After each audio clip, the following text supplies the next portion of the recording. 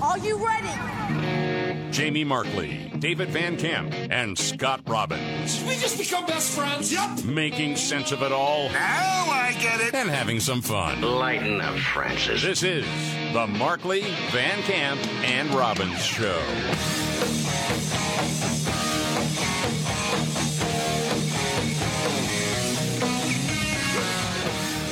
The Markley, Van Camp, and Robbins Show. I'm David Van Camp. There is Scott Robbins. Jamie Markley's on special assignment trying to beg the Saudis or the Venezuelans to drill more oil because Joe Biden can't get anything done. They sent the envoy. No, he's off for a well-deserved vacation. Joe Biden went to Saudi Arabia begging the Saudis for more oil after promising to turn them into pariahs over human rights abuses, specifically the murder of writer Jamal Khashoggi.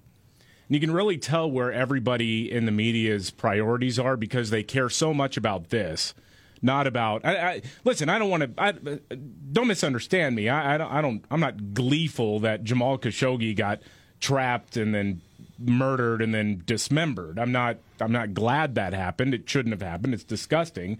But the Saudis, I mean, are we kind of forgetting they kind of did 9/11? Yeah, I don't know. Did. It's like all these people in the media are like, well, he killed someone who had a byline at the Washington Post, and that means we can't talk to them or something. I'm like, they throw gay people off of buildings, right? Mm-hmm. They have mass public beheadings there. I think if Joe had made such a big public statement about his thoughts on the whole entire thing and the fist bump, which the fist bump heard around the world, wouldn't be trending right now. That's true. Yeah. Well, we didn't get really anything tangible out of this meeting, but Crown Prince Mohammed bin Salman did get a nice photo op with Joe Biden and got a little fist bump there. Sure. And you're right. If Joe Biden had never made a big deal about it, had never said, oh, we're going to make sure that they pay and they're going to be a pariah and all that, I think probably you would still have media mad, but that's really the point, is that he's always playing to the media. So on the campaign trail, he knows media cares very deeply about the murder of Jamal Khashoggi. Most Americans, I'm sorry, I'm just going to say what most people are thinking. Most people really don't spend a lot of time worrying about what happened to Jamal Khashoggi. No. Again, not saying most people are like, good, I'm glad he got executed. Blah, blah. No, nobody's saying that. No. But most people don't lay awake at night saying, boy, we really need to worry about our relationship with Saudi Arabia because of Jamal Khashoggi. But Biden played to the media on the campaign trail, and now he looks like an ass. Yep. Because he is one. And Joe really didn't like being asked about that fist bump. Did you hear this? Yeah, I did hear this. Golly. Mr. President, do you regret calling the Saudis a pariah? I don't regret anything I said. Did Do the you still question. feel that way, though, Mr. President? I just answered your question. Do I regret it? I don't regret anything that I said. You hear that? He doesn't regret anything. I was going to say, that he what said. is regretting? Okay, go ahead. Regretting is sort of like forgetting in advance, I think. That's what, or forgetting again? I don't know. Here he is. Happened to Khashoggi was outrageous. Mr. President? Yes. You're coming under a lot of fire for your fist bump with the Crown Prince. I just wanted to give you a chance to respond to that. But also, how can you be sure that another incident, another murder like Jamal Khashoggi won't happen again? Well, God love you. What a silly question. How could I possibly be sure of any of that? I just made it clear. If anything occurs like that again, they'll get that response and much more. What response? A fist bump? Have the President of the United States go begging for them to pump more oil because he's held hostage by the green weenie environmentalists? Is he going to do the handshake, and when he brings the other hand out, he's going to pull it away? Gotcha. Like what does he say? He's acting like we did something, right? We didn't do anything, and now he's gonna double down on that. You kill somebody else. Now I'll give him a little bit of credit here, in that when he says, "What kind of stupid question is that?" Basically, it's true. I mean, what do you expect him to do about whatever the Saudi government's going to do? Unless you're talking about we're going to try to really make them pariahs on the world stage. What exactly is the recourse here? But you can't when you want to steal their cable, right? I mean, you want to make nice with them, right? I mean, you don't want to piss them off now, no, right? Yeah, of course not. It's like, yeah, I know my upstairs neighbor does meth all day and night, Right. but man, I'm getting the NFL Sunday ticket off of him for free. Yeah, I'm logging onto his Netflix account, so I guess that's whatever. all right by me. Yeah. Here's a little bit more of what the president had to say. Look, you've heard me say before, when I criticize Xi Jinping for slave labor and what they're doing in the western mountains of China, and they said I had no right to criticize China, and I said, look, I am president of the United States of America. Yeah, all he has is words. I criticized him for the slave labor camps that they have in East, South, Northwest China.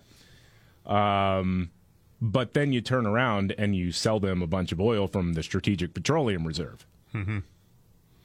See, actions matter more than words.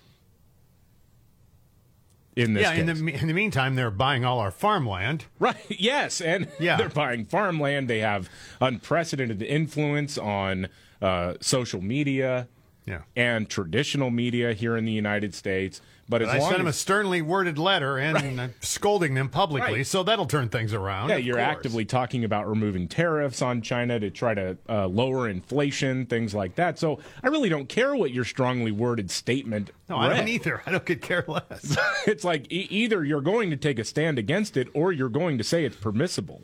Mm-hmm.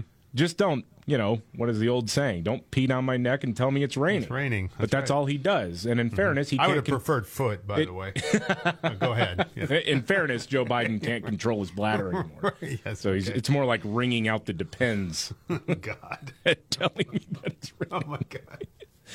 Oh, meanwhile, here at home, West Virginia Senator Joe Manchin has walked away from a massive spending plan his fellow Democrats have cooked up, and the socialists, of course, are mad about it, as are everybody else, who stood to make a pretty penny off of this green weenie stuff that Joe Manchin said, I don't want any part of it. We are in debt. We have runaway inflation. We can't send $1 trillion out to our buddies and expect that to go away. Senator Bernie Sanders, though, he's really ticked off about this. This is during an interview with ABC's This Week. He got mad when the host brought up what Joe Manchin had said about it, which is primarily it's inflation. And Bernie Sanders is essentially saying, nobody cares about inflation. Nobody cares. He's worried about inflation. Listen to what he told the West Virginia radio station. Listen to this, please. Is that right? Look, the same nonsense that Manchin has been talking about for a year. West Virginia, it's a beautiful state. I've had the pleasure of being there. Great people. It is one of the poorest states in this country. You ask the people of West Virginia whether they want to expand Medicare to cover dental, hearing, and eyeglasses. You ask the people of West Virginia whether we should demand that the wealthiest people in large corporations start paying their fair share of taxes. Ask the people of West Virginia whether or not all people should have health care as a human right like in every other country on earth. That's what they will say. In my humble opinion, Manchin represents the very wealthiest people in this country, not working families in West Virginia or America. Yeah. And the lifeline industry for West Virginia, Bernie Sanders wants to do away with. Who's actually the enemy of West Virginia? Right. Okay, Joe Manchin knows what he's talking about. He knows what he's doing. And he's saying, look, we're not going to further bankrupt this country and make inflation worse for something that is down the line going to hurt my constituents even more. Because you're talking about wanting to do away with the oil and gas industry. Well, that's a pretty big deal. Yeah. Fossil fuels, pretty big deal in West Virginia. Mm-hmm. And it's not just because of these greedy corporations. They want to kill Mother Earth for a profit. Nothing like that. I mean, there are people who are genuinely worried about this push to get rid of fossil fuels before we're even ready to actually make the jump. But Which we're not. Right. Right. But, socialist Bernie Sanders, he's always looking out for the little guy. He says, yeah, that job you have, we want to get rid of that. We'll find you a different job later. That's basically his whole point. And inflation, who cares about inflation? In his utopia, money is free and you're just going to be happy. Well, it doesn't matter to him. No. He's fine. He's well off. He didn't care. No, he doesn't. All right, I want to get to a lighter story. I guess you could call this a lighter story. This lady's video is making the rounds, and Scott, this is something new. I don't know if you've ever heard of this, but she identifies as a kitten. Well, who am I to say no? And she has and she has a kitten family. And she explains to us what certain meows mean in her kitten family. Oh, my gosh. Now, you have cats, I have cats, and maybe we can use our respective expertise in this field to know whether or not this kitten lady Jeez. I'm already anticipating this. I haven't even heard it yet. All right, here we go. Okay, so first off, we have the normal meow that we just use mostly to get each other's attention. Meow. Okay, then we have the dissatisfied meow. Then the angry meow, but we only use this one on rare occasions because overall we're a very happy kitten family. Then the happy or content meow. Meow. Okay, then one of the most important ones for our kitten family is the I want to go potty meow. It took me a really long time to master this meow because it needs to be really specific in order for my kittens to understand. Meow, meow, meow. Okay, this is the most important meow for me, and it's the I need help wiping meow. Oh, God. Is that the sound your cats make when they need to be wiped? Just say for the record, I don't wipe my cats. So they do a fine job on their own. Their toilet paper is their tongue. Yeah. That's it. Yeah. Yes. All right. So what a kook. Well, yeah. Does she? Are you saying when she says the other kittens, are those her children? I think those are other people that she knows. Oh God, I was going to say because I cut one part out because it was a little bit too suggestive, gross. Oh. But she talked about that, and so I don't think she's talking about actual cats. I think she's actually talking about her kitten family being other sick people like her. That's where we live right now. That's the United States. God, she's out there. Yeah, she is. Holy cow. I know you like this audio coming up. It's a mainstream media journalist wondering if the news industry is doing more harm than good. Can I answer that? Yes. Yeah, yes. We'll get to that next. Okay. The Markley, Van Camp, and Robbins Show. I'm David Van Camp. There is Scott Robbins. Jamie Markley is on special assignment. Do you want to hear Kamala Harris explain Venn diagrams? Explain what? I'm sorry? Venn diagrams. You know, you got two circles where you see them where they overlap. Yes, okay. Yeah. Okay. Why would she be describing Venn diagrams? She's talking about rights being under assault because of voter ID laws and pro-life laws being passed in various states. Okay. And here is the vice president. You know, I asked my team to remember Venn diagrams, those three circles, right? And then let's just see where they overlap. So I asked my team, I said, do a Venn diagram on two circles for me.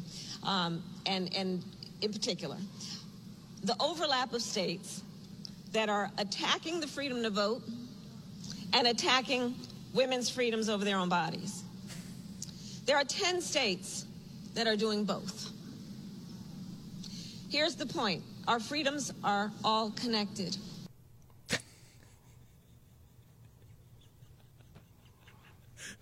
You look perplexed, Scott. Can you explain to me the point she was making? I have no idea. I don't have any idea. What does that even mean? I mean, I got a story I'm going to do a little bit later about one of her speechwriters left. Oh, yeah. Like the second one is gone. And now there's this thing online. I don't know if you've seen this or not. Write a speech for Kamala is trending right now. Really? Can I give you an example of one? Yeah, absolutely. Real quick here? Go for it. Yes. All right. This one is, how much we must ask ourselves would a woodchuck chuck if a woodchuck could chuck wood? Solemn expression, dramatic pause. Woodchuck wood? That is the question we must ask ourselves. If we were woodchucks, would chuck wood? We are woodchucks. We are all woodchucks. You know what, though? My only problem with that is that's more coherent than what Kamala Harris It is. I don't even know what. It's just these words that just float out there. Just, golly. You would think, your political cash would go up once you became a vice president. Hers has actually gone dramatically down. Absolutely it has, because she was got better off exposed. piping up during a Senate hearing on something. Yeah. You know, it's jeez. I mean, here's the thing, though. They got nobody else to prop up. No, they don't. I mean, this is somebody that they just kind of assumed, well, you've been in the game for long enough. Of course, you're going to be able to do the job. You're going to be able to get across a coherent message. And if anybody disagrees with you, we got your back, Kamala. We'll call them sexist and racist. Yeah. Except she sucks at the job that she does. Yes. And there's no tangible benefit to having her as vice president of the United States. There's nothing like the whole thing. You look back. I'll just use the two most recent vice presidents we'd have before her. Mike Pence. Mike Pence was there as, doing the work of putting together the federal judiciary, nominating judges, getting those judges confirmed throughout the judiciary. That was his thing. He's going to be the guy that can also sort of calm the conservative fears that many conservatives had about Donald Trump. Is he going to is he going to wind up going to the left? That was the concern early on in his presidency. When you look at even Vice President Joe Biden, what was the goal there? What was the purpose that he served? Is that, one, he could sort of assuage the fears of maybe white rural voters. That was the theory at the time, at least, because at least in the political class, they believed that white rural Americans would be so freaked out by a black guy that they would need this white doofus running with him. That was not true. I think personally that's pretty racist outlook on life, but that was one of the reasons. And the other there was reason, a calculation there, right? Yes. But the other calculation there is that he'd been in the Senate for 100 years, Exactly. and so he could, be the liaison between the White House and the Senate. You go back to Dick Cheney. What was the term they used constantly when he was the running mate? Gravitas. He added gravitas because he'd been around forever. Yeah, and he was sort of a badass. What does Kamala Harris bring to the equation other than she checks off a couple of boxes in this weird identity politics thing? I mean, sometimes it's geography, but she's from California. Yeah. I mean, Son of Sam would win if it was. I mean, if it was a Democrat, right? I mean, she brought nothing there. I don't know. And the thing is the Peter principle in play right here. Mm-hmm. You see it happening every time she opens her mouth. Oh yeah. Gosh dang. Meanwhile, again, we get this report from the Texas House of Representatives that's been investigating the shooting at Robb Elementary School in Uvalde. Yeah.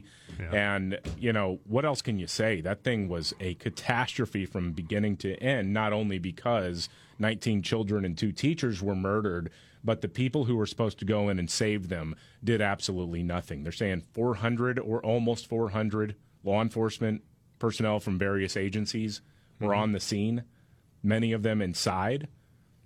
And nobody did anything for 77 minutes. It's so infuriating. And then meanwhile, outside of Indianapolis, Greenwood, Indiana, guy walks in with a rifle, starts shooting people at a mall. Mm-hmm. Well, he did sadly kill 3 people. But how was he stopped? A citizen with a gun. Yeah. An armed civilian shot and killed him. And so remember these stories whenever they start coming for your guns. Mm-hmm. This is the Markley, Van Camp, and Robbins Show. The Markley, Van Camp, and Robbins Show. I'm David Van Camp. There is Scott Robbins. Jamie Markley's on special assignment.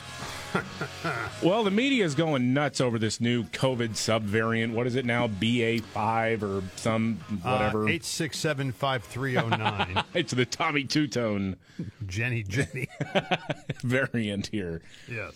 So the media is going nuts over this new subvariant, and most people, here's the thing, they don't care because of either natural immunity or the vaccines. Most people are not getting seriously ill from it. And we also, finally, we have public health officials who are willing to differentiate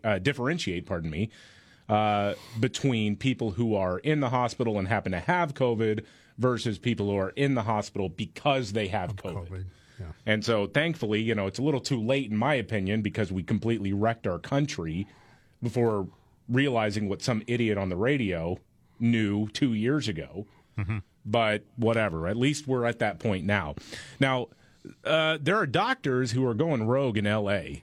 So, with the L.A. County USC Medical Center, they were doing a press conference a couple days ago, and they were talking about this because, L.A. is staring down the barrel of another mask mandate.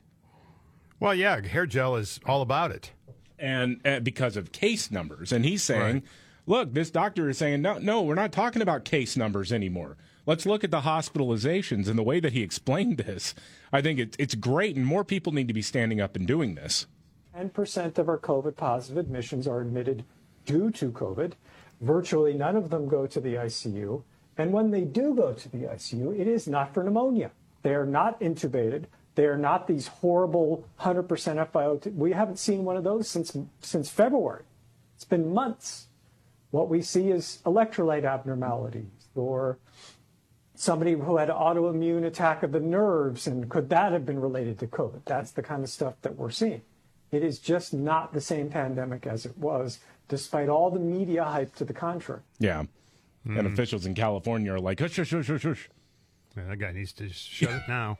Hold on a second. We got to spend more cash. We got to get our buddies richer. Come on. What are you doing, man? Oh, my gosh. Going to hiding right now, man. Nancy Pelosi needs to pad her stock portfolio, man. Why are you downplaying this? But it's true, and that's evident, is that, most people are not winding up in the ICU because of pneumonia. Like you said, you needed to be on a respirator or whatever. Oh, yeah. When you hear ICU numbers, I think a lot of people assume you've got people in the ICU who are hooked up to all sorts of machines because they can't breathe on their own. And while that is true, sadly, for a small percentage of the patients that are showing up at the hospital right now, it's not the norm. And yet, here we go, the full-on press for panic in the streets. I don't know, you see the Today Show, CBS Mornings, Good Morning America. It's not quite as bad as it has been, but you still have the alarm bells ringing. Oh, this is the most contagious version of COVID yet. Except even within the context of that press conference, the doctors were saying, we're basically seeing people with bad colds. And that's about it. That's where we are with COVID. It's not a death sentence. It was never nearly as much of a death sentence as media hyped it up to be. It was certainly more dangerous a couple years ago. But now we know what we're dealing with. Now there are treatments available. And we need to get back to living. This idea of even entertaining something like school closures, mask mandates, business closures, anything like that is just beyond the pale stupid. It's idiocy. And I don't know how many of these people have just been so focused on COVID that they can't understand. They're sort of missing the forest for the trees. Or if it is about power. I think it's kind of an equal mix between the two. I think policymakers see an opportunity again to either print more cash and try to pad their own stats. And then there are other people who've just been, frankly, they've allowed themselves to be brainwashed into thinking that this is something that is on top of mind for everybody now, when it's really not. Well, Gavin Newsom, meanwhile, is in California, and they're already talking about face masks everywhere. Yeah. Again, going back to that, and this guy's running ads in Florida saying, "Hey, come to California. Boy, we really, really love freedom in this state." Yeah. I mean, the guy does it with a straight face. Oh, he does. Yeah. I mean, he talks about things that don't exist in his own state. Right. Golly. And hearing even a doctor criticizing the media for hyping up or overhyping COVID right now brings us to this. Katie Tur from MSNBC. Oh, God. This is so close to a moment of clarity for someone in national media. Yeah. So she's got a book out and she's promoting it. She was doing an interview and she talked about the state of the media right now and how nobody actually trusts the media. And again, so close to actually understanding what the issue is with trust in the media. There was just a Gallup poll out today that shows that the trust in media, newspapers and television is hitting an all-time low. People don't trust us, they don't believe us, and it makes me wonder if this job, as I'm currently doing it, is effective, but if it's doing more harm than good. I don't have a good answer for that. Well, I do. Yes, you do. Yes. No, they don't. And for good reason they don't. Yeah. Let's start with Russian collusion hoax. Mm-hmm. Maybe throw Steele dossier in there. Yeah. And while we're at it, how about Hunter's laptop? Yeah. How about Trump grabbing the steering wheel of the beast? None of these stories are true. You covered every single one of them breathlessly. Yeah. Michael Avenatti for president. Remember that one? Remember when Trump overfed koi fish in Japan? Oh, yeah. Yeah. Remember that one? One? Yeah. He was killing koi fish in Japan. God. I mean, you all did it. Yeah. I mean, that's the thing, man. I mean, you look at the last 4 years in particular. Actually, now it's more like 7 years, starting with the Trump campaign when it was launched in 2015. There has been so much disinformation that's been passed around as news. And I don't understand how anybody trusts national media to do anything right. Because so many of these bombshell stories turn out to not be true or overinflated. I mean, the koi fish thing was really funny in Japan. It's like, well, no, because the whole image was there was one image of him dumping a box of fish food. And it was like some ceremonial feeding of the, I don't remember exactly what the thing was, but he's there with the late and former Prime Minister of Japan, Shinzo Abe. And you're supposed to put like a teaspoon or tablespoon or whatever of fish food in there. And then he dumped it. And there was just a picture of him doing it when he was just following the lead of what Shinzo Abe had just done. Just done. But it's like he wants to kill people. Or remember, NBC News. And Katie Tur actually covered this as a reporter for MSNBC was when Trump convinced a couple in Arizona to drink fish tank cleaner. Fish tank cleaner. Because, it had chloroquine in it or whatever. Yep. They actually tried to convince people that Donald Trump was telling people to ingest fish tank cleaner when he was actually talking about hydroxychloroquine, which is an approved drug. You know, whether or not it helps with COVID, that's been debated back and forth. But nobody said, go out and, mix fish tank cleaner into your soda and drink it. Nobody said that. But they did during the campaign trail or on the campaign Katie trail. Tur scratching her head, wondering why. I mean, you called, by the way, neo-Nazis are fine people. Remember that one? Oh, yeah, that was a lie. Oh, that was a huge lie. Total lie. Golly. Yeah. So you want to know whether or not you're doing more harm than good. Yeah. You're doing more harm. How about one of my favorites when he cleared the protesters with tear gas in front of the church? Yeah. And then months later and after the election, actually we got that one wrong. Yeah, that was wrong. We did. It didn't happen. My favorite one, and I don't think anyone's ever actually come out and admitted they got it wrong, but was that Trump was stealing mailboxes ahead of the election. Yes. Trump's driving around taking those big blue boxes, and he's stealing them because of the mail-in vote. Yeah. Unbelievable. Oh, geez. Speaking of Trump and campaigns, Fox News put up this wild montage. I don't know if you've heard this. It's voters in Maricopa County, Arizona, asking people and Trump supporters whether or not Trump should run for president again. And I wonder how much of this is Fox News trying to get the message to Donald Trump. Yeah, you got to be careful with that. I think you're right, though. I've heard this, But here's the first part of it, where they're asked, should Trump run again? I don't want him to. I like what he stands for. I like what he does, but he upset too many people, and he upset them really bad. So I don't think he's good for the party. If he did, I would vote for him, but I would not recommend he runs. I voted for Trump both times, and I love him. I think he was a good candidate, but I think his time has passed. You know, I'm thankful for everything that he's done, but I think that our Republican Party needs to be united. At this point, he's a little too polarizing, and I think that there are candidates out there, Republican candidates, obviously, that maybe be able to pull in people that he would lose to be able to change this. Yeah. And the number one response for his replacement, it should come as no surprise, is Florida Governor Ron DeSantis. Yeah. And I hear all those criticisms, and I get it. I'm good with either one running for president. I'm good with both of them going head-to-head. I hope that Trump doesn't take everybody down with him, but, I think that's something that should happen. If Trump wants to run, he should run. But I understand where people come from if they're saying, he's polarizing, and certainly if he makes everything about the 2020 election, that's not going to work in a primary. But if Trump can focus on in a primary, focus on where we are as a country, where we're relying on foreign aid for baby formula, where we're paying record gas prices. They've come down a little bit, thank God. If he can do that, then sure, but I don't know if he can help himself. I just think people are starving for a new face, a young face. I can see that too. I think he's too damn old. But that's just my thoughts. I don't know. Ron DeSantis offers us a vision, and also he's not afraid to push back hard when he has to. Yeah. Now, the latest I saw today was Gavin Newsom was after him. Yeah. Because of Special Olympics. Because DeSantis says, hey, you know what? Because the Special Olympics is like, if our athletes aren't vaccinated, they can't participate in the Special Olympics games going to be held in Florida. And DeSantis said, well, if that's the way it is, then don't come here.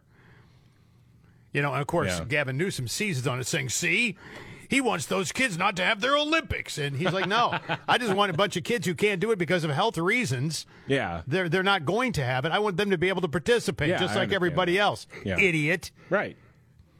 But, that's the type of guy I want. I want a guy who pushes back hard, and doesn't let him get away with stuff. And he's like that. So he's got that part of Trump with him, but he doesn't bring the other stuff either. That's true. So, yeah. And he's 43. So, let's go. No more elderly people in the White House is what I'm absolutely not. No. I understand that, yeah. It's time to bring, some rock and roll back. There you go. Oh, man, did you see Fox Sports had to apologize for, a 9/11 error? Uh-oh. This is wild. We'll get to it next. The Markley, Van Camp, and Robbins Show. I'm David Van Camp. There's Scott Robbins. Jamie Markley is on special assignment. Fox Sports had to apologize over the weekend. They used for being lame? Well, they used the 9/11 Twin Towers Ground Zero sites for graphics promoting the Boston Red Sox-Yankees game. Yeah, that's terrible. Yeah, it showed the New York Yankees and Boston Red Sox logos superimposed on the two 9/11 memorial sites during the broadcast of the game Saturday night. Ooh, jeez. That's where the North and South Towers once stood. Yeah. Fox's Baseball Night in America logo was also over the Memorial Plaza. They put out an apology saying, during tonight's telecast, we used poor judgment on the use of a graphic. We sincerely apologize and regret the decision. I asked you earlier, how does this stuff, because this is a committee, and they sit around a table and they talk about what they're going to put into the graphics and whatnot before a game. So this went through several people, and nobody, not one person went, hey, this is not cool. I mean, I still think, man, there's a possibility that most of the people who are designing and okaying the graphics and how they're going to present them may not even been alive when September 11th happened. I wasn't alive when Abe Lincoln walked the earth either, but I know a little bit. It's just bizarre to me because nobody does anything there on their own. No. This is all committee. Yeah. Yeah, so I don't know. Then go. It'll just be really bad judgment. Yeah. Really bad judgment. Yep.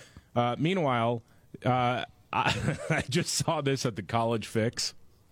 Yeah. Gender activists are pushing to bar anthropologists from identifying human remains as male or female. Oh my gosh! Because we don't know how they would have identified. Golly!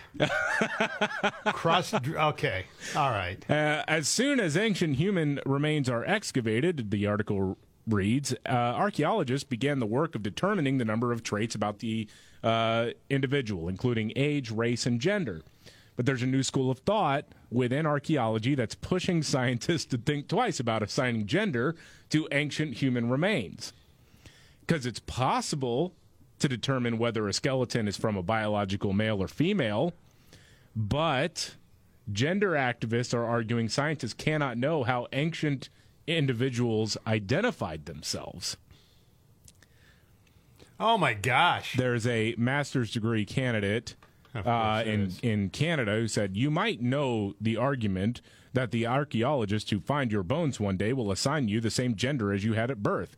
So regardless of whether you transition, you can't escape your assigned sex. And she's also arguing that assigning biological sex to ancient humans is BS. Okay. I have a question. Okay. My question is this. Yeah. When are we going to, as a society, it'll start with newsrooms, going to stop identifying people who are wanted for criminal activity by their sex. Well, I guess the police are looking for a suspect, a male about 5'6" with brown hair. And, we don't know that it's a male. We don't know it was. I mean, this is one of those things that the goal of the woke left is to just completely destroy and render meaningless everything. Yeah. Male, female, whatever. Freedom, slavery. They just cat, male or female, or right. dog? Well, I don't know. I don't know how my cats identify. I think they're boys and girls, but I don't know. How could I possibly know? I don't speak dog. Flip them over. This is the Markley, Van Camp, and Robbins Show. Are you ready? Jamie Markley, David Van Camp, and Scott Robbins. We just become best friends. Yep. Making sense of it all. Now I get it. And having some fun. Lighten up, Francis. This is the Markley, Van Camp, and Robbins Show.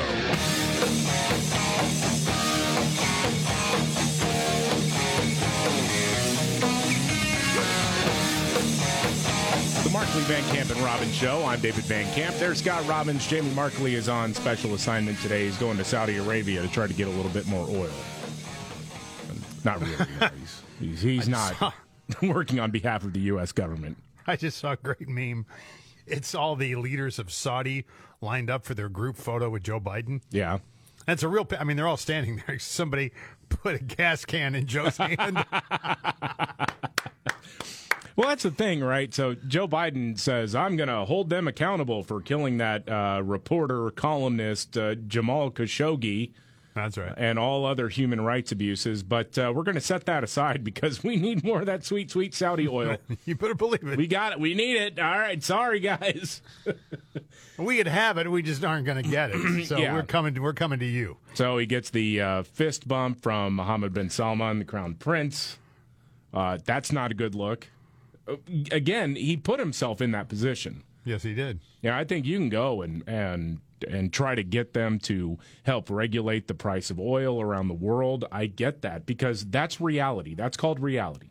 Mm-hmm. You have to do business with people, even if you find them reprehensible, if they can provide something that benefits you. That's right. There is always a line that you will not cross.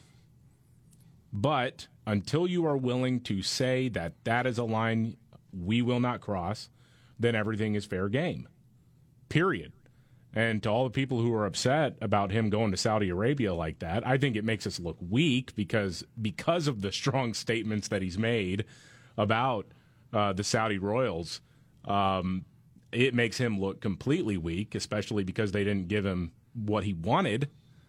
But at the end of the day, this is real world. This is the real world, kids. I mean, sometimes you got to do business with people that you don't like at all. So it's interesting, though, that Joe Biden gets so flustered when he's asked about this because, again, he put himself in this position. Joe didn't like being asked about the fist bump heard around the world. Not one bit. Mr. President, do you regret calling the Saudis a pariah? I don't regret anything I said. Did Do the you still question. feel that way, though, Mr. President? I just answered your question. Do I regret it? I don't regret anything that I said. What happened to Khashoggi was outrageous. Mr. President? Yes. You're coming under a lot of fire for your fist bump with the Crown Prince. I just want to give you a chance to respond to that. But also, how can you be sure that another incident, another murder like Jamal Khashoggi won't happen again? Well, God love you. What a silly question. How could I possibly be sure of any of that? I just made it clear. If anything occurs like that again, they'll get that response and much more. Ooh. What response? A fist bump and a smile? I mean, honestly, what response here? I don't mean. He called him a pariah, so I'm just wondering if maybe he'll call his mom ugly or something next time. Yeah, I'll say mean things about you. Meanwhile, I'll grovel to try to get some help for you. Jeez, I don't know. Man. And all this going on, he doesn't have to do it. He doesn't have to do it. You can go and talk to oil and gas producers here in America. Ask them, what do they need in order to produce more oil? And it's not just drilling it and getting it into barrels or into holding containers. It's about the refining process. And as we've been talking about for months now, one of the reasons why domestic production has fallen off so much is because of refining capacity. Because, look, oil and gas companies are definitely out to make a profit.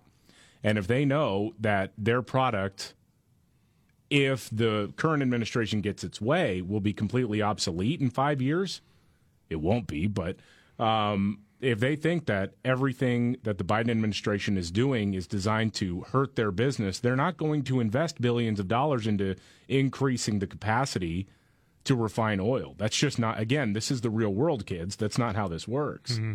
And you still got, what's his title? It's made-up title, the climate czar, John Kerry. Oh, John. John Kerry. I mean, he's overseas saying, yeah, we got to push the gas pedal even harder when it comes to getting rid of fossil fuels. Did you hear this quote from him? No, I haven't. So I think that the challenge for all of us now is that no one country can solve this problem by itself.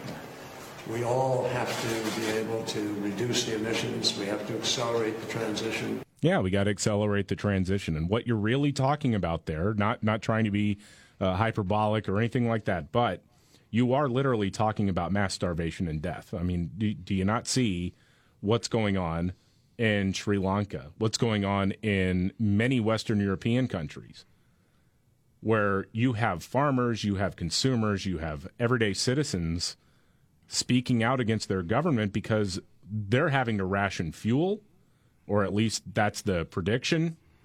They're, in the case of the Dutch farmers, they can't produce enough food because of nitrogen caps. And you're not just talking about starvation in Western Europe or where the specific protests are happening. You look at multiple African nations that rely on food imported from Europe, both Western Europe and Central Europe. You're talking about mass starvation and death when you're talking about accelerating this green transition.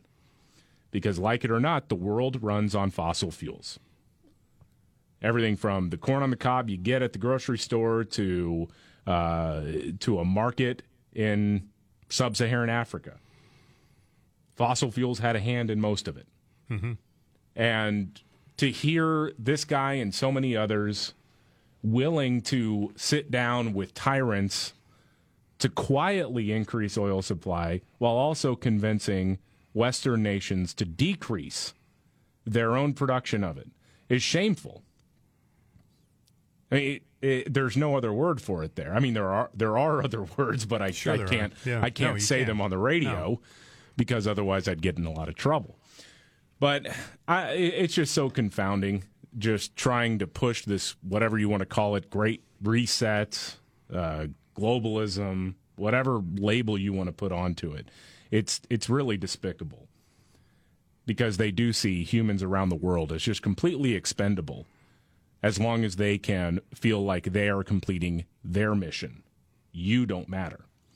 The governors of Texas and Arizona, meanwhile, have been sending charter buses full of illegal immigrants to Washington, D.C., and now homeless shelters there are filling up. Did you see that story, Scott? Yes, I did. I know that Muriel Bowser, the mayor, is upset about that. Yeah, she says the federal government's got to do something. I mean, that's freaking too bad. Yeah, that's freaking too bad. It's not do anything about the border crisis, but about all these people showing up in her city. See, it's fine if they're showing up along the border. It's fine if they're showing up in San Antonio. It's fine if they're showing up in Dallas-Fort Worth. It's fine when they show up in Des Moines, Iowa. But real people live in D.C. We got to do something about this. Well, again, when you have absolutely no skin in the game, it is easy to advocate for stuff that will not ever affect you. Right. And that's where she thought she was. Yeah. Not so fast, Muriel. Yeah, here's what she said. If you want to start bitching to somebody, I got some names for you. You can start there. Yeah. Alejandro Mayorkas. Absolutely. President Joe Biden. Absolutely. Vice President Kamala Harris, who was supposed to get to the bottom of the root causes. Yeah. Yeah, okay. Here's what Muriel Bowser said on Face the Nation. Well, this is a very significant issue. We have for sure called on the federal government to work across state lines to prevent people from really being tricked into getting on buses. We think they're largely asylum seekers who are going to final destinations that are not Washington, D.C. I worked with the White House to make sure that FEMA provided a grant to a local organization that is providing services to folks. But I fear that they're being tricked into nationwide bus trips when their final destinations are places all over the United States of America. Yeah, the people you advocate for now are letting you down, Muriel. Mm-hmm. I don't blame Florida or Texas one iota. You guys have created the problem here. Deal with it. Yeah. We're full up here. And you can't get mad for them doing this. I mean, I think, when Abbott announced it, when we talked that he was going to be having these charter buses go up to D.C., I thought it was kind of funny.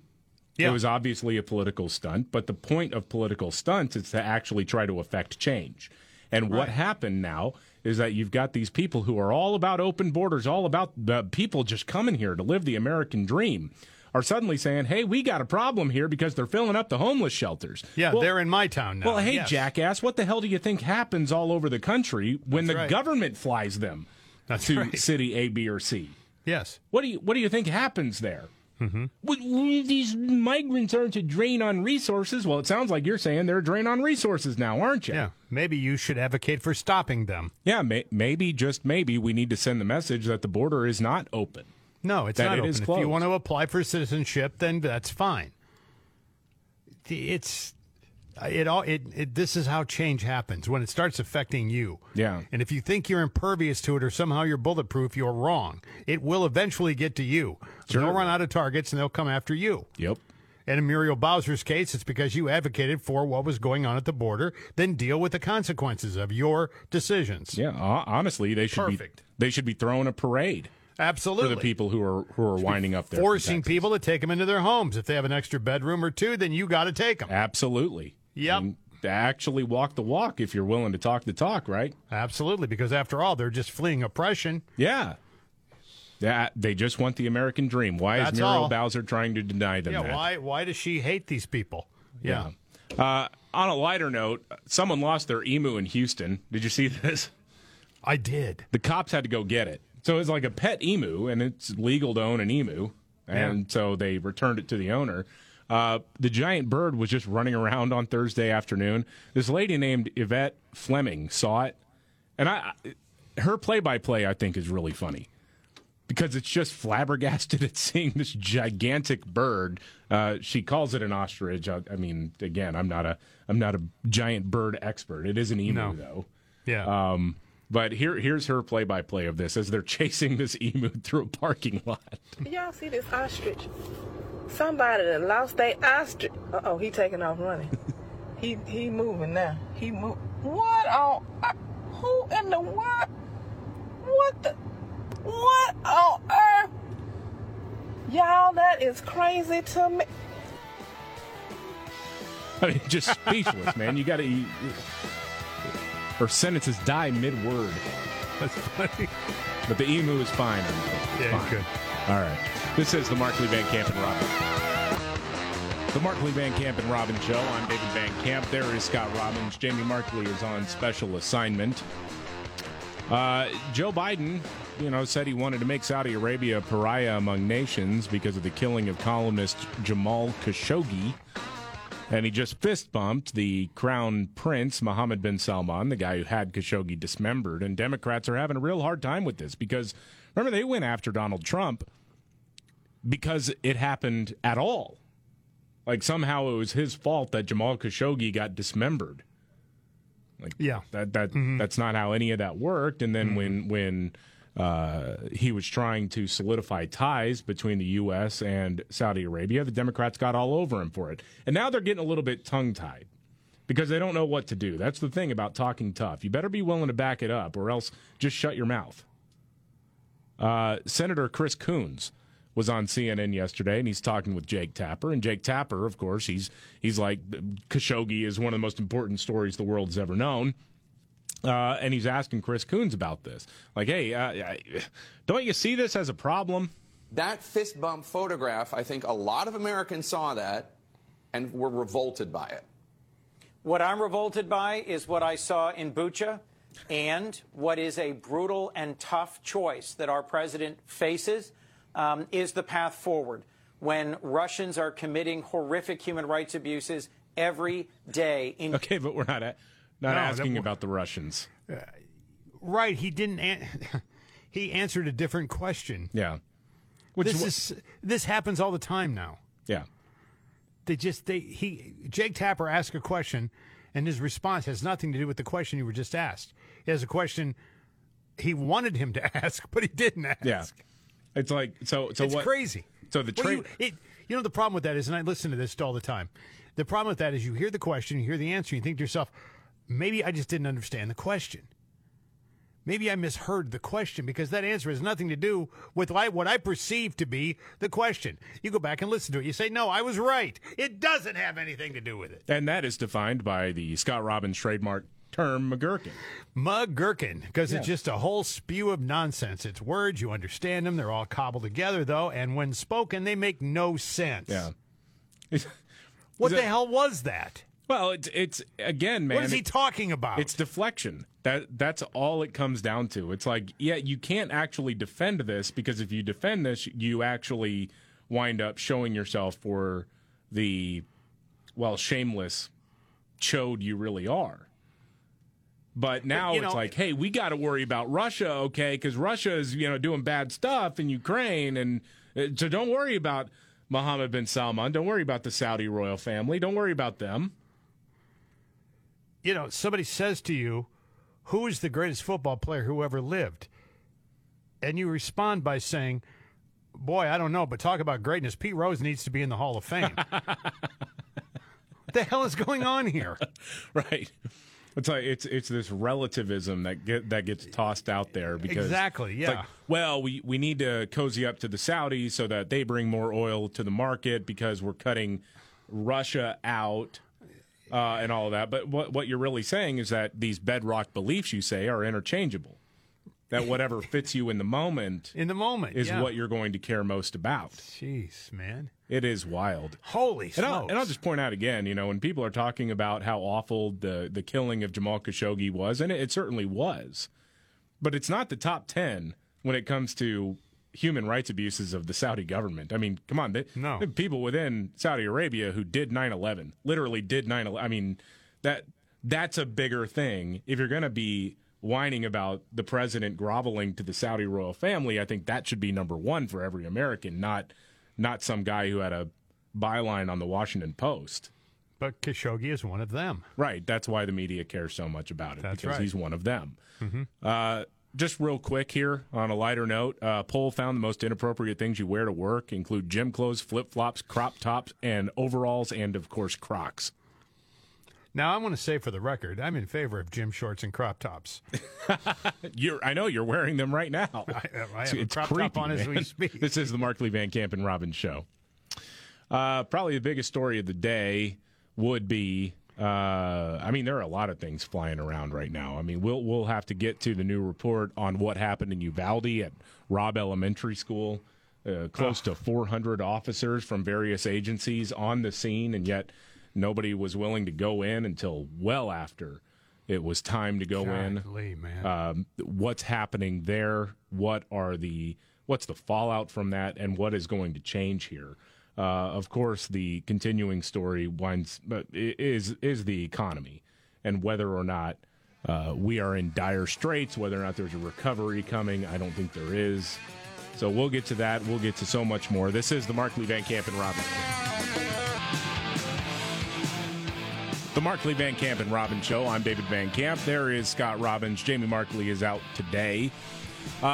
So Joe Biden, we know he is begging the Saudis for more oil after promising to turn them into a pariah because of the killing of Jamal Khashoggi. And we didn't get anything really tangible out of it, but the Saudis did. They got, our president going and groveling to Mohammed bin Salman, giving him the old fist bump. Sure. During a press conference, he says, hey, look, we're already fixing gas prices. he's not, but says we're already fixing gas prices, and they'll continue to go down here in the U.S. You know, wait a minute. I'm going to stop you right there. Yeah. I'm going to stop you right there because I've been told numerous times, that the president has absolutely nothing to do with gas prices. Nothing. Yeah. But when they lower themselves, all of a sudden, what, I'm supposed to pat him on the back? Nice job, Joe? Yeah. No, he doesn't have anything to do with it. You've told me that forever.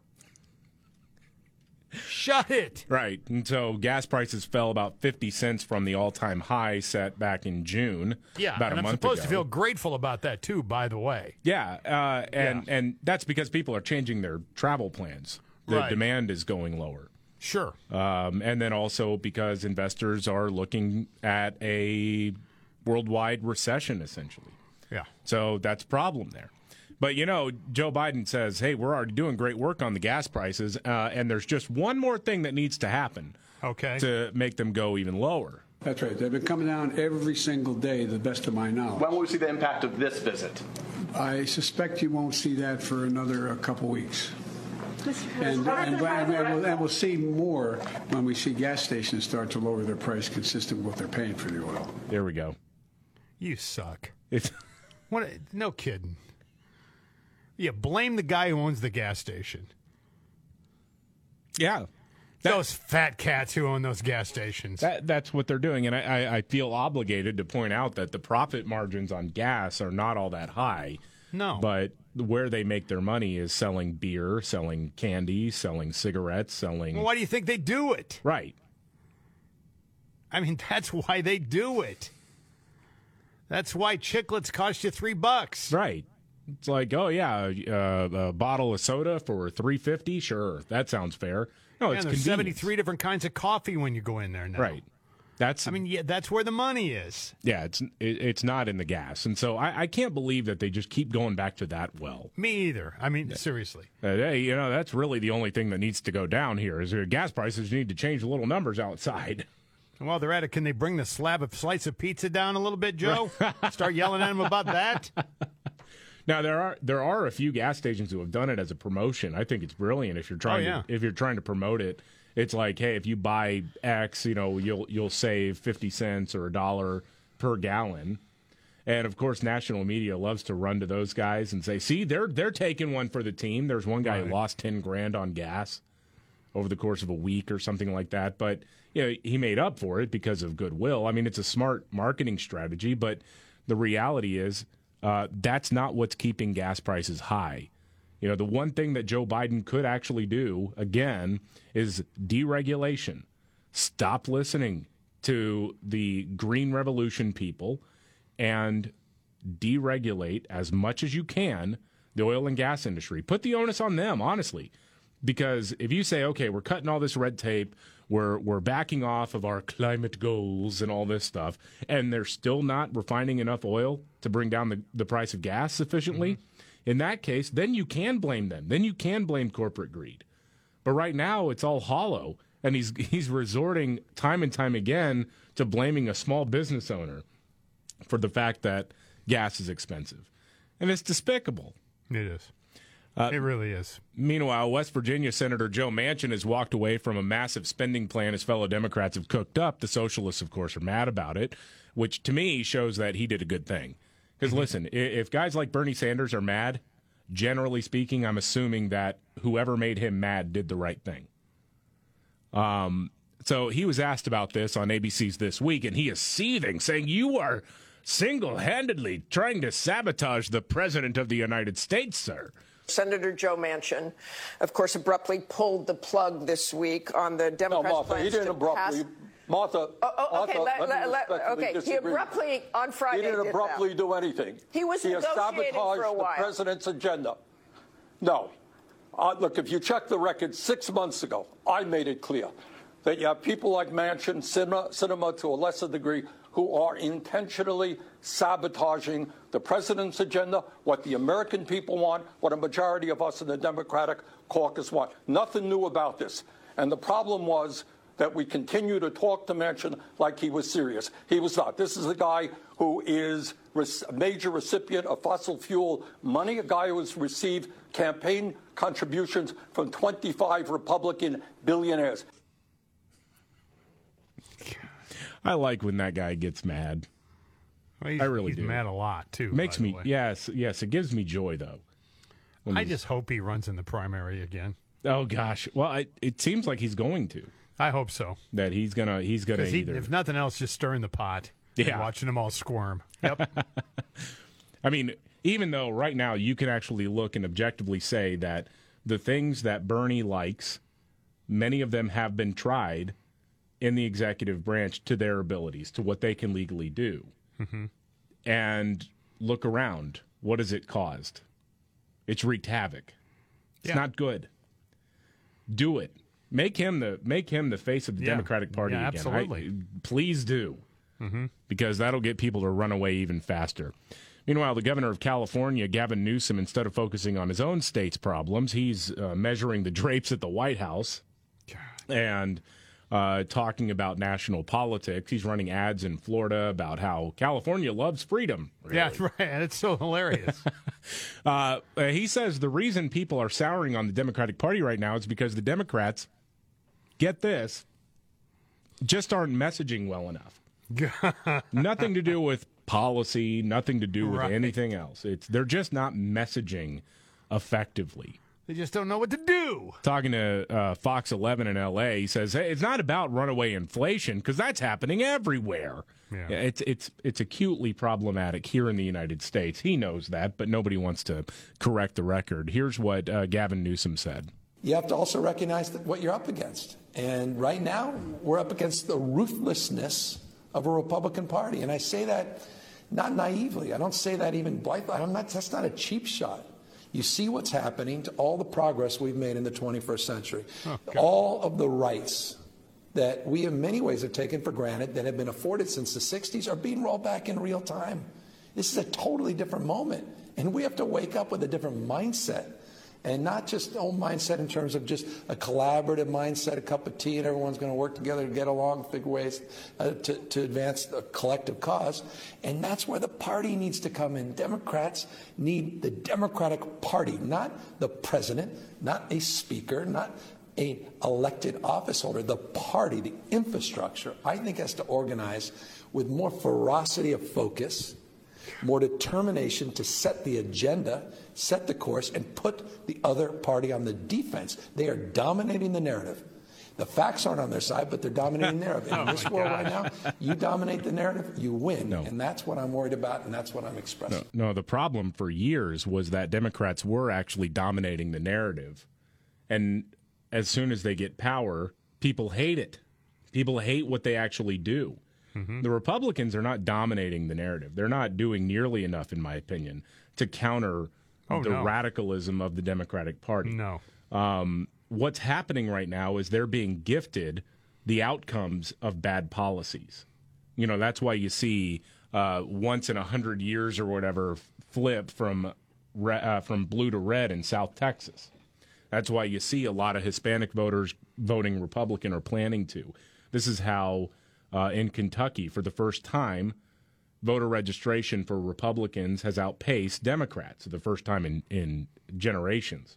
I mean, it's a big deal that's happening right now, and it's not because the Republican Party is just out there doing great work on the ground with messaging. It's because people are looking around and realizing that what the Democratic Party has to offer right now in the year 2022 is hot garbage.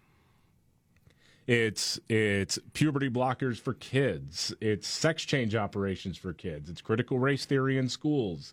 It's $4.50 a gallon for gas. Abortion up to 9 months. Abortion up to 9 months for just on demand, taxpayer funded. Yes, that's what they want, and that's extreme. All of it is extreme, and the people are now seeing the results of it and saying, "Okay, I'm not voting for them anymore," or in large part, not going to vote for them.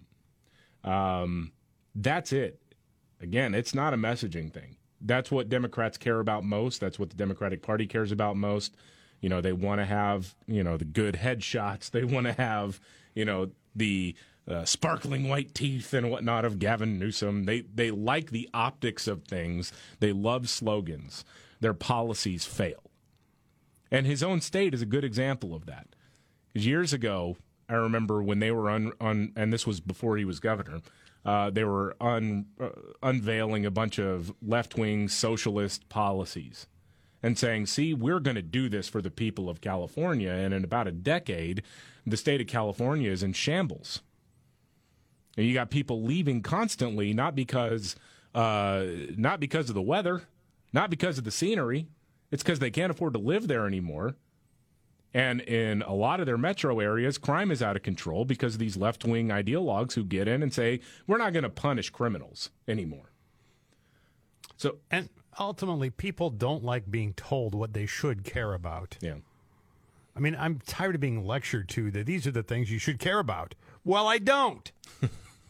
Here's what I do care about, though.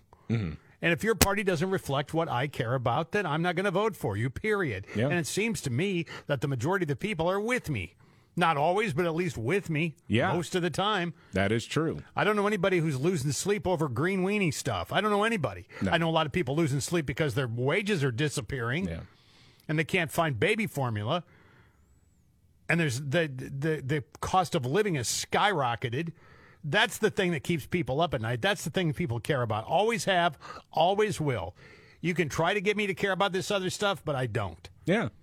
Yeah, you're lecturing me about... And quit lecturing me about how I should. Right. You're lecturing about proper pronoun usage and whatnot. Yeah, I don't want to hear that. Yeah, when people are opening up credit cards to buy food at a grocery store. Right. That's a problem. That's a big problem. It is a problem. So, yeah, it's not the messaging. It's not. No, it's the message. It's the actions. I mean, I say, Democrats, if you want to say that it's all messaging, go for it. It's not working anymore. You got Trump out, and now you're having to take responsibility for leadership, and you're failing. People realize it. This is the Mark Lee Van Camp and Robbins Show. The Mark Lee Van Camp and Robbins Show. I'm David Van Camp. There's Scott Robbins. Jamie Markley is on special assignment. Sometimes you read something that just makes your blood boil for so many different reasons because it's this combination or confluence of things that have been frustrating you for a long time, and there are no words to accurately describe how horrific this really is. This is from the report, the interim report on the school shooting in Uvalde. Oh, gosh. Where we learn, the big headline, you got almost 400 officers from various law enforcement agencies, both, local, state, and federal, around Robb Elementary School while this was all going on. Nobody did anything. You got some video from inside. The mayor of Uvalde is leaking video himself because he's tired of everybody else leaking around him. You got video that's making the rounds now, body cam footage, where one of the cops is trying to talk to the gunman saying, sir, hey, come out, put down your rifle. We don't want anybody else to get hurt. Again, nobody is trained for that. For the last 20 years, nobody has been trained to negotiate with a gunman in a school. You go get them. They have the equipment. Yeah. What they lacked was a sense of urgency and a command structure. Of course, again, the training would be anybody who's there, you're assuming control. You go in and get them, period. The end. There's a line here about the relaxed vigilance on campus at Robb Elementary School. The reason, or one of the reasons for this relaxed vigilance, was the frequency of security alerts and campus lockdowns resulting from a recent rise of bailouts. Bailouts, that's the term used in border communities for the increasingly frequent occurrence of human traffickers trying to outrun the cops. So they crash the vehicle and then everybody runs away. The frequency of these bailout-related alarms, around 50 of them between February and May of this year, contributed to a diminished sense of vigilance about responding to security alerts. So when you have a security alert, people are thinking, okay, it's just more migrants or, more human traffickers, whatever, trying to outrun the cops. You're not thinking of it in terms of an active shooter. You're thinking, okay, here we go again. So while this is not the primary driver of the tragedy that we saw in Uvalde, Biden's border policies contributed to this terrible response to what happened. This is, why we talk about the cascading effects of not having a secure border, is that you never know how it's going to affect communities that are close to the border. You never know. And in this case, part of what went wrong in Uvalde was because they were having so many times where they'd have to go lock down because, human traffickers were trying to run away from the cops. Yep. It's infuriating, man. Just because some people don't want to take responsibility for the crisis that we've all been seeing for a year and a half now under this president. It's not the primary driver. We know that. I'll acknowledge that. But, man, when that's even part of the conversation, there should be mass resignations in the Department of Homeland Security because they're not securing the homeland. No, I would take it a step further and say mass firings. Yes. Oh, yeah. At the very least, people should be resigning in disgrace. But yes, you'd like to start seeing some firings, but that doesn't happen because you can't be bad enough to get fired in this administration. No. Doesn't matter how bad you are at your job. Doesn't matter how many people get hurt, how many people get killed. We have a vision of the world, and we need to stick with it. That's right. Gosh, it's so frustrating. This is the Markley, Van Camp, and Robbins Show. Are you ready? Jamie Markley, David Van Camp, and Scott Robbins. We just become best friends. Yep. Making sense of it all. Now I get it. And having some fun. Lighten up, Francis. This is the Markley, Van Camp, and Robbins Show.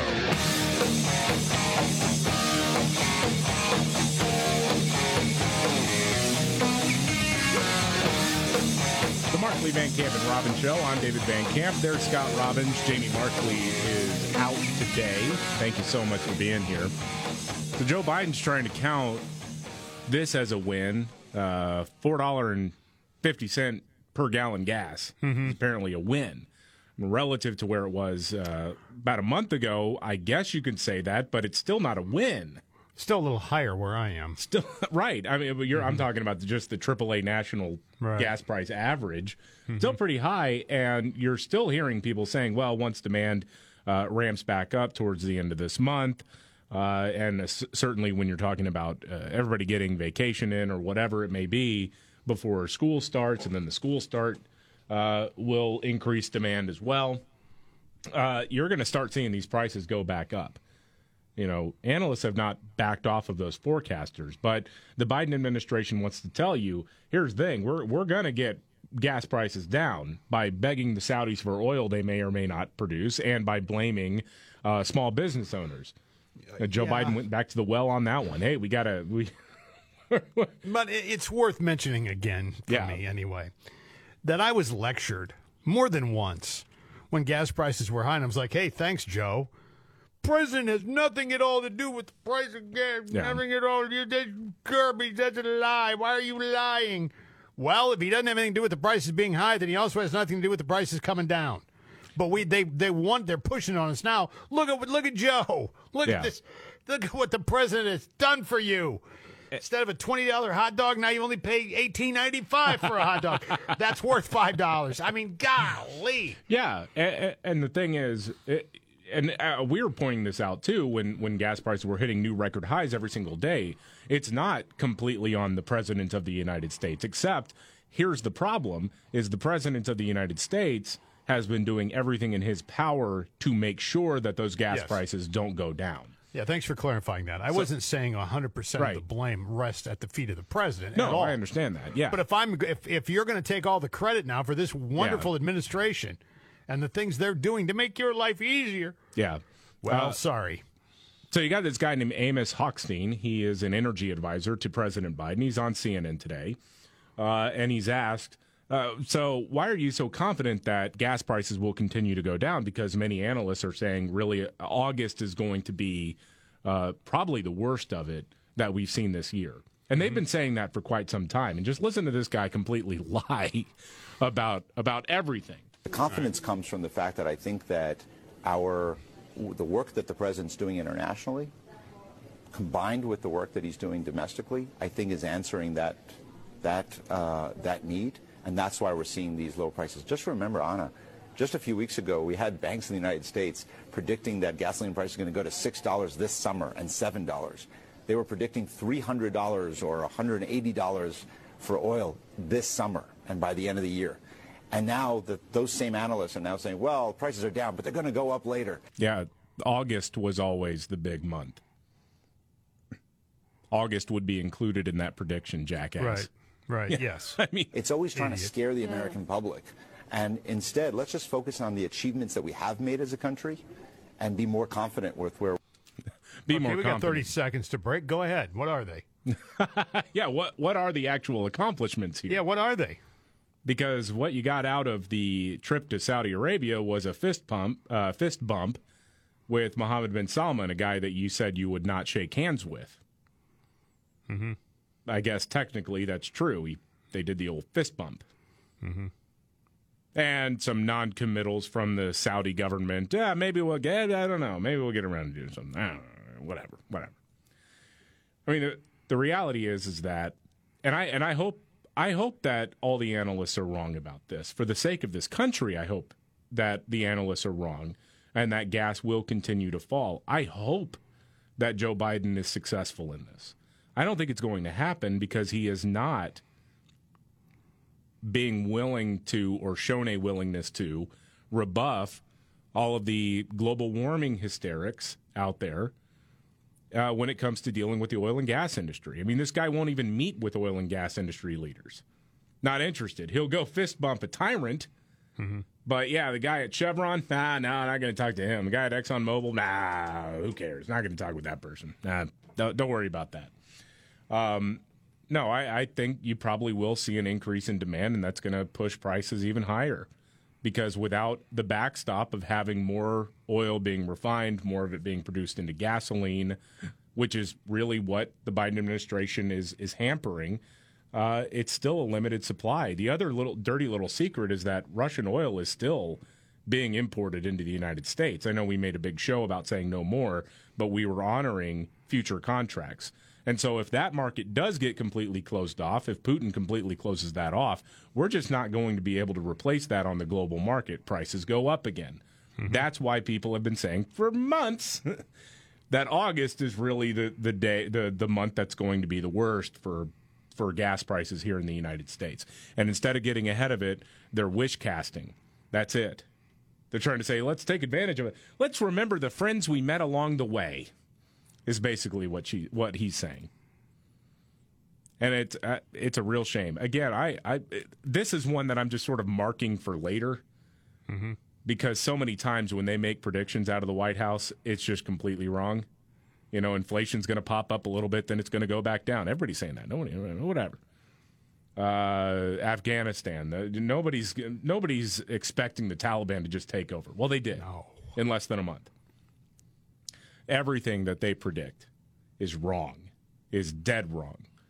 So get ready, strap in, save some money if you can right now because it's going to get worse. Meanwhile, in Minneapolis, the cops took out a violent armed criminal after a long standoff, and his victim is being harassed by protesters.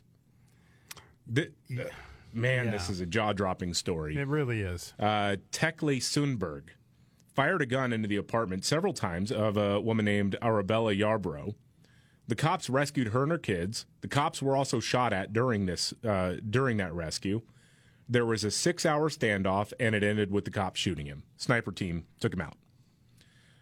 So protesters, of course, show up, and they're talking about how the police are bad, Black Lives Matter, all that stuff. But the woman who was targeted by this guy confronted the protesters saying, hey, this is not the guy to mourn. And they actually yelled back at her saying, well, at least you're alive. He's not. God. This is infuriating. Here's some of I think KARE 11 local TV station got this. This is leftist shame, violent crime victim. This is not okay. You're alive. Shut up. You guys need to just let it go. Grief in silence. This is not okay. This is not a George Floyd situation. George Floyd was unarmed. He was unarmed. You're alive. Sorry. This is not okay. There's bullet holes in my kitchen because he sat in the hallway watching my move. This family wishes this never happened. I wish it never happened either. I don't have a place to call home. I can't sleep that night. She's obviously going through a moment. You hear that guy at the end? She's obviously going through a moment. Yeah, because a criminal shot at her and her kids. You see the GoFundMe that's up? That the guy for this, or the GoFundMe for this criminal. The guy that got killed? Yeah, is higher than it is for the woman that he targeted. There's no rationale to any of this. And your rational brain cannot figure this out because there is no answer. Mm-hmm. I mean, it's irrational. The guy was shooting into a house where a woman and children were. Fortunately, didn't kill any of them. Shot back at police. They shot him and killed him. What do you want people to do? Yeah. What do you want done, jackass? What do you want done? So I'm 100% serious. What should they have done? Yeah. Well, I think it's interesting in the context of what we're seeing out of Uvalde and the inaction on the part of the police. A lot of these same people who are talking about, hashtag BLM, all that stuff, the cops never should have taken this particular guy out in Minneapolis, are the same ones who turn around and argue that the cops should have taken out the gunman in Uvalde quicker. You actually can't have both opinions at the same time. No. Because in this case, it was a barricaded subject in Minneapolis. The guy had shot at people. He wasn't going to come out. He was a clear and present danger, and the cops, after 6 hours, killed him. That's what happens. If you're not going to surrender peacefully, the situation has to end for the safety of everybody else in the area. Sorry, the criminals, he may have been going through mental health stuff, whatever. He may have been, and that's a tragedy if it ended that way, because he was having some sort of manic episode or whatever. But sorry, that's how these situations roll, man. If you're a clear danger, I'm all ears to figure out how to make that situation work without somebody getting shot. But there really isn't a great way to handle that doesn't involve violence. We also don't know with the police how many times they tried and efforted to get the guy out of there in a peaceful manner. Well, you don't sit there for 6 hours. No, absolutely not. Just waiting to pull the trigger. No. I'm sure there were negotiators there. There was all the right people there. He wasn't going to come out. And then you're going to die. Right. You're going to die. But according to these left-wing agitators and protesters, this woman who was victimized is the bad one. Yeah, because she's still alive, for crying out loud. Yeah, you're still alive. It doesn't matter that your kids were shot at. What did she do?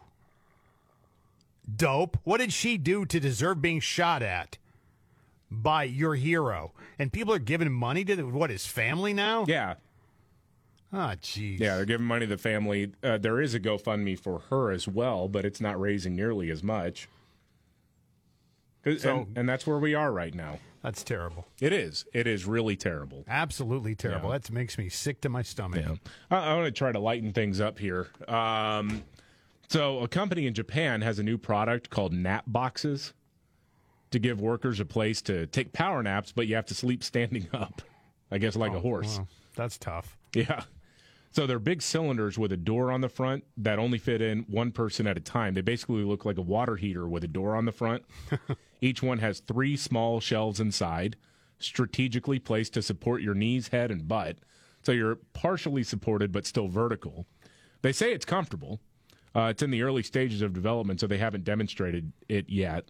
But apparently in Japan, it's common for workers to take naps in the bathrooms. So they're just trying to give them a better option. You can go in this little, water heater nap capsule and take a rest. I like the idea of nap capsule. I do. I like the idea. You're I don't know if I can nap sleep. capsule. Yeah, and I think I've fallen asleep standing up before, but it was not in a sober situation. Right. I was going to say, how many beers did you have? Right. Yeah. Oh, that was before you stopped drinking. That was your nap capsule. That was my nap capsule. Tall Boy and Miller Lite. Several. Take that and then sleep like a baby. Doctors in L.A. are going rogue when it comes to COVID. We'll talk about that and much more next. The Markley, Van Camp, and Robbins Show. I'm David Van Camp. There is Scott Robbins. Jamie Markley is on special assignment. Well, I found this pretty interesting because media is slowly but surely propping up the midterm variant of COVID. It's the whatever BA5. Who cares? 8675309. Right. Nope. The Tommy Two-Tone variant. Yeah. Yes. No. Jenny for short. Yes, you can call it that. I think that's still okay, right? Because it's not referencing where it came from.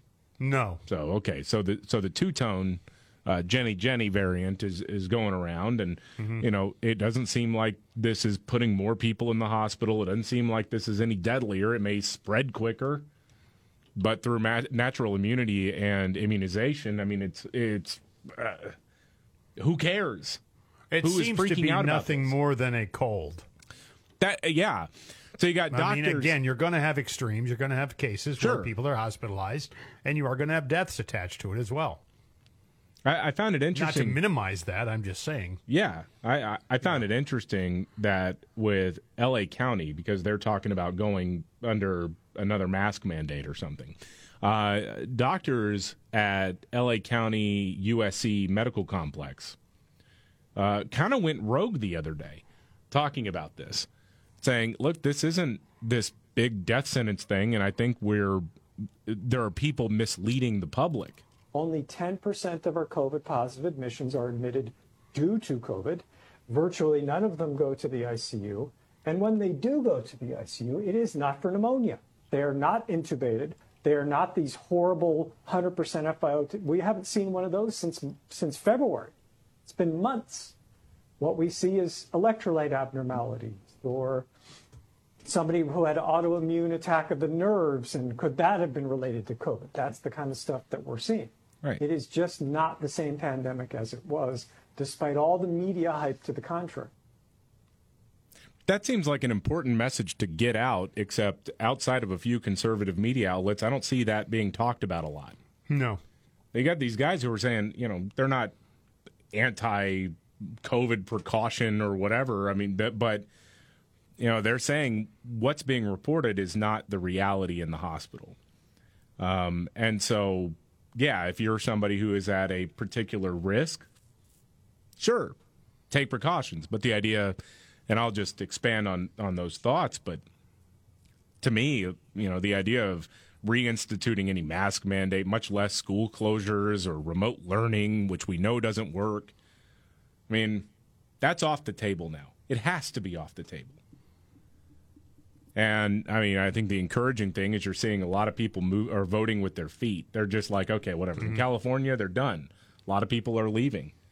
New York, did you see what was the number? It was like 30,000 kids in the school system gone.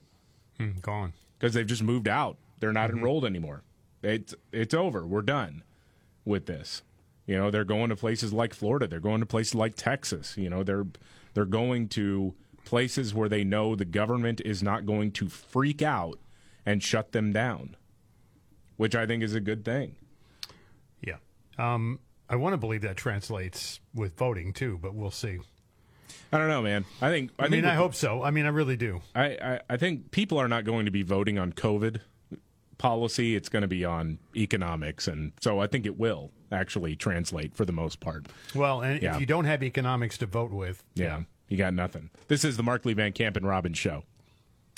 Biggest story of the day, you've got the White House saying we've done a great job on gas prices, even though it is still, fantastic. Relative to before the big spike we saw. If we were sitting here last time going $4.50 a gallon, oh my gosh, that's a record high. But they're saying we've done great progress on this because we brought it down by about 50 cents. Also, Dr. Rachel Levine. This is the first. I love how they always say the first openly transgender Senate confirmed member of the cabinet. Like there were secret trans people, transgender people. Yeah. Let me know where they were because I don't know. They weren't around. Anyway, she has something to say about putting children on puberty blockers. You got to hear it next. The Markley, Van Camp, and Robbins Show. I'm David Van Camp. There is Scott Robbins. Jamie Markley is out today. Well, Joe Biden is a historically unpopular president now, even lower than Donald Trump at any point in his term when it comes to the approval ratings. And we all know why. It's because it's been one disaster after another, and not caused by mean tweets. It's actual policy decision-making and their outcomes that is contributing to the fact that people just think Joe Biden sucks at being president. However, today in the Washington Post, they got a column up that said how media coverage drove Biden's political plunge. What? It's the media's fault for tricking people into not liking Joe Biden. Well, the media's run cover for him the entire time. The only time they've been really critical is during Afghanistan, and that brings me to this interesting take all right, from this piece in the Washington Post. One of the sharpest dips in Biden's approval rating, which has dropped from 55% in January to less than 39% today, happened last August when it declined almost 5 points in a single month. There wasn't a huge surge in gas prices, nor some big legislative failure. What caused Biden's dip was the U.S. withdrawal from Afghanistan, or rather, the media's 24/7 highly negative coverage of it. That was the only time when they really did go all in, and that's because you can't spin or lie your way out of that disaster. Because what they'd been saying for months about, we'll be able to get Americans out. We'll be able to get people who helped us through 20 years of warfare out. Mm-hmm. When that failed, people remember that.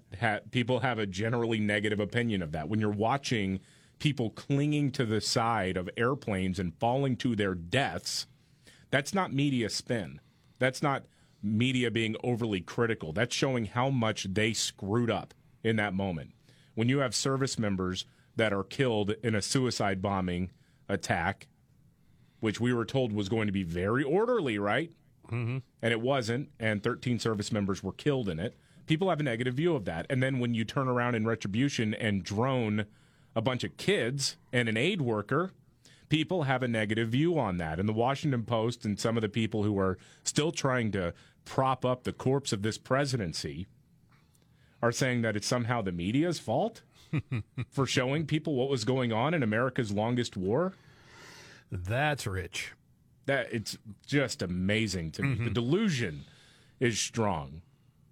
The other side of this, or the other part of this, I think that we've certainly been talking about a lot, is many of the things on the social front, social politics front, the Biden administration is completely upside down on. And one of the big ones is kids and the transgender craze that's going on right now.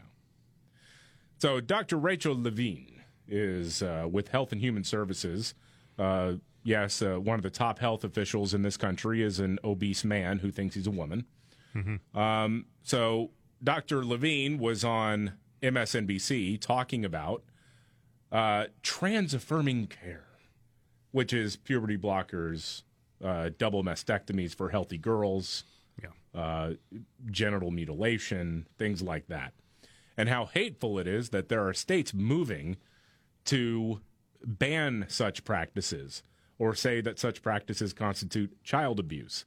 Here's what Dr. Levine had to say. Well, trans youth are vulnerable, and they suffer significant harassment and bullying, sometimes in schools or in their community. They have more mental health issues, but there's nothing inherent with being transgender or gender diverse which would predispose youth to depression or anxiety. It is that harassment and bullying. That's a total falsehood. Yeah. I mean, if you're getting bullied and harassed, sure. That can contribute to it, but I'm sorry, if you're a healthy girl and you want a doctor to remove your breasts, you have other mental issues going on. It's not bullies. And sadly, that's their go-to. That's their go-to all the time, and that leads to suicides, which leads to death. Right. And all you want to do is kill young kids. No, and I don't. I've been down this road before. Yeah, that little girl who doesn't feel like she's in the right body, I want her to get help desperately. Yep. But it doesn't look like life-changing hormone therapy. We've heard from too many kids who have detransitioned to think that that's a good course of action. But here, Dr. Levine is out saying, yeah, this is what we got to support people doing. Now they're suffering politically motivated attacks through state actions against these vulnerable transgender youth. This is not based upon data. These actions are politically motivated, and so we really want to base our treatment and to affirm and to support and empower these youth, not to limit their participation in activities in sports, and even limit their ability to get gender affirmation treatment in their state. No. I'll just say every policymaker, but I know it won't be any Democrat. Every policymaker should be saying, no, you cannot give kids unproven hormone therapy treatment. It's not approved by the FDA. It hasn't gone that far. We don't know what the long-term effects of that are. What we have a glimpse of is that it's devastating for confused kids. When you're talking about surgery, that's devastating. And what happened is what has happened and is happening is there are too many adults who are afraid to stand up and say, no, this is madness. You are not going to surgically remove sex organs from healthy children and just kind of hope that everything works out for the best. And I always thought the comedian Bill Maher put it best. You know, when he said, when I was 9 years old, I wanted to be a pirate, but my parents didn't remove my leg and give me a peg leg or pull my eye out, so I had an eye patch. Right. You know, and they didn't do. I mean, you don't do that to children. No. No, you don't do that to children. I mean, if adults get to a point in their lives where they want to do this to themselves, whatever. Yeah, I mean, honestly, I have no opinion on it. You can do it. I mean, you're free to do whatever you want to do in this country, as long as you're not harming anybody else. Yeah. In this case, it is harming children. Yeah. But a child, for God's sakes, yeah. And that actually leads us into your trifecta. Are you ready? Yeah, let's go. Are you ready? 1, 2, buckle my shoe on. It's the 3 most important news stories of the day. I hit the trifecta. Well, at least according to Scott Robbins. It's the trifecta on the Markley, Van Camp, and Robbins Show. All right. Top 3 stories of the day, according to Scott Robbins. Sorry, but Casey Kasem is not available because he's vacationing with Markley. He works with Markley exclusively. I said something about him years ago, and he still hasn't forgiven me for that. He won't do it with just you here. Yeah. And me. No. Starting out with number 3, trans swimmer Leah Thomas has been nominated by her school for a Woman of the Year award. Yeah, the NCAA made that big announcement that Leah was in fact nominated. Well, tennis legend Martina Navratilova took to Twitter, which everybody does, to express the sentiments we're all thinking when it comes to biological men competing in women's sports. Now, keep in mind who this is. This is an outspoken advocate for LGBT, right? Yeah. Martina Navratilova has been out in the forefront on this for a long time. But when she got word of the Leah Thomas thing, she tweeted this out. Not enough fabulous biological women athletes, NCAA? Question mark, question mark. What's wrong with you? Transphobic! But it is crazy that you have this dude who says he's a woman now and is going to be Woman of the Year, or at least has been nominated by UPenn. That's insanity. We need to stop playing pretend. Absolutely you have to. Yeah. It's not about excluding transgender women from winning ever, but it is about not allowing them to win when they were not anywhere near winning as a man. Mm-hmm. You try to keep it as close as possible, but what would it have been had you been born in female biological body in the first place? Right. There you go. Yeah, it's just not fair. No, that's all she's saying. Yeah. But of course she's got, here we go.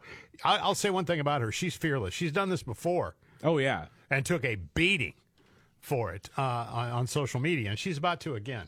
Well, I think the thing that she realizes, and that there have been a few left-wing people who have crossed the trans activist class. Uh-huh. You know what happens when you cross them and they get mad at you? Generally nothing. Right. If you've got nothing to lose, if they've got nothing to take from you, you get dogpiled, basically. But most people, Yeah, be mad online. I don't care. Fine. As long as you have the courage of your convictions, man, you'll come out on top. You'll be fine. All right, it's the trifecta, the top 3 stories of the day, according to Scott Robbins. Number 2, Kamala Harris's second speechwriter has quit. Yeah, this is interesting. Her second chief speechwriter after just 4 months. So, online is what normally happens is this is broken out on Twitter. The hashtag Write a Speech for Kamala is now trending, and people are adding their 2 cents. I'd just like to give you a couple of examples, David. Mm-hmm. This from Fuzzy Chimp, who writes, America is a country that's next to another country. And when America asked for what was asked for, they got what they were asking for. But we must continue doing what we're doing, and that's to do what we've been doing. Pretty good. Pretty good. Pretty good. Yeah. We move on. Ultra Cabin. We will not live on this planet because it is our planet, the planet we live on, and not another planet which we don't live on, because those other planets are really far away, and our planet is right here. We're on it right now. And finally, we are gathered here today for a reason, and that reason is a very good reason. Indeed, in point of fact, it is the exact reason and only reason we're gathered here today. And what is that reason? Gathering. Gathering is the reason.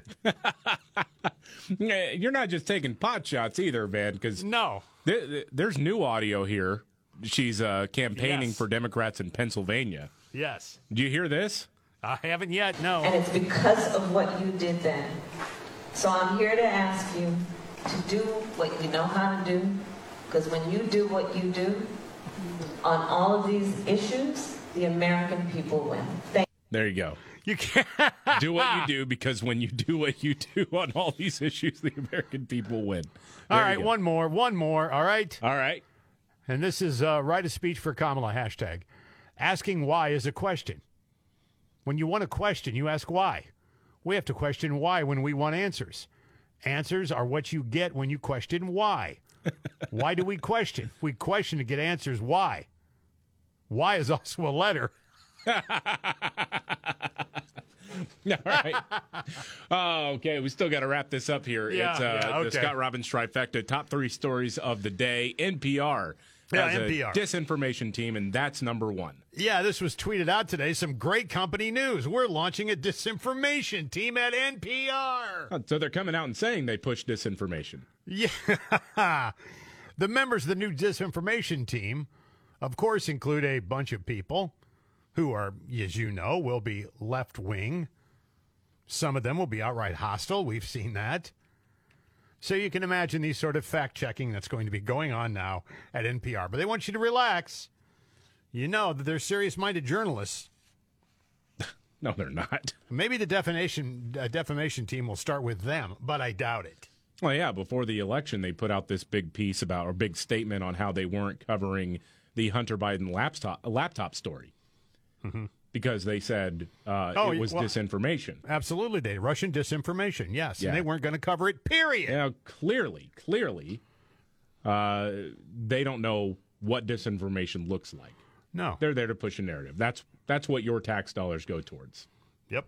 Absolutely. People who hate you and don't think that you should have a lot of people that I used to work with that are now working there.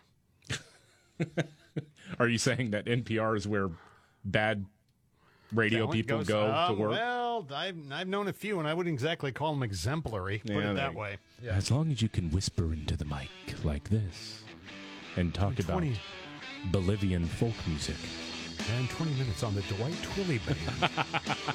We got Nimrods in the news coming up. This is the Markley, Van Camp, and Robbins Show. The Markley, Van Camp, and Robbins Show. I'm David Van Camp. There's Scott Robbins. Jamie Markley is out today. Man, it's you hate to say something like, oh, it's refreshing to hear this because this was still a tragedy. Of course it was, but after hearing the complete and utter failures that happened in Uvalde, it is good to hear that somebody saw something and did something in Indiana, Greenwood, Indiana. Guy walks in to a mall with a rifle, kills 3 people. In the course of that shooting, an armed citizen fought back, killed the shooter. And here's what the police chief had to say about it as they were commending this good guy with a gun. I will say his actions were nothing short of heroic.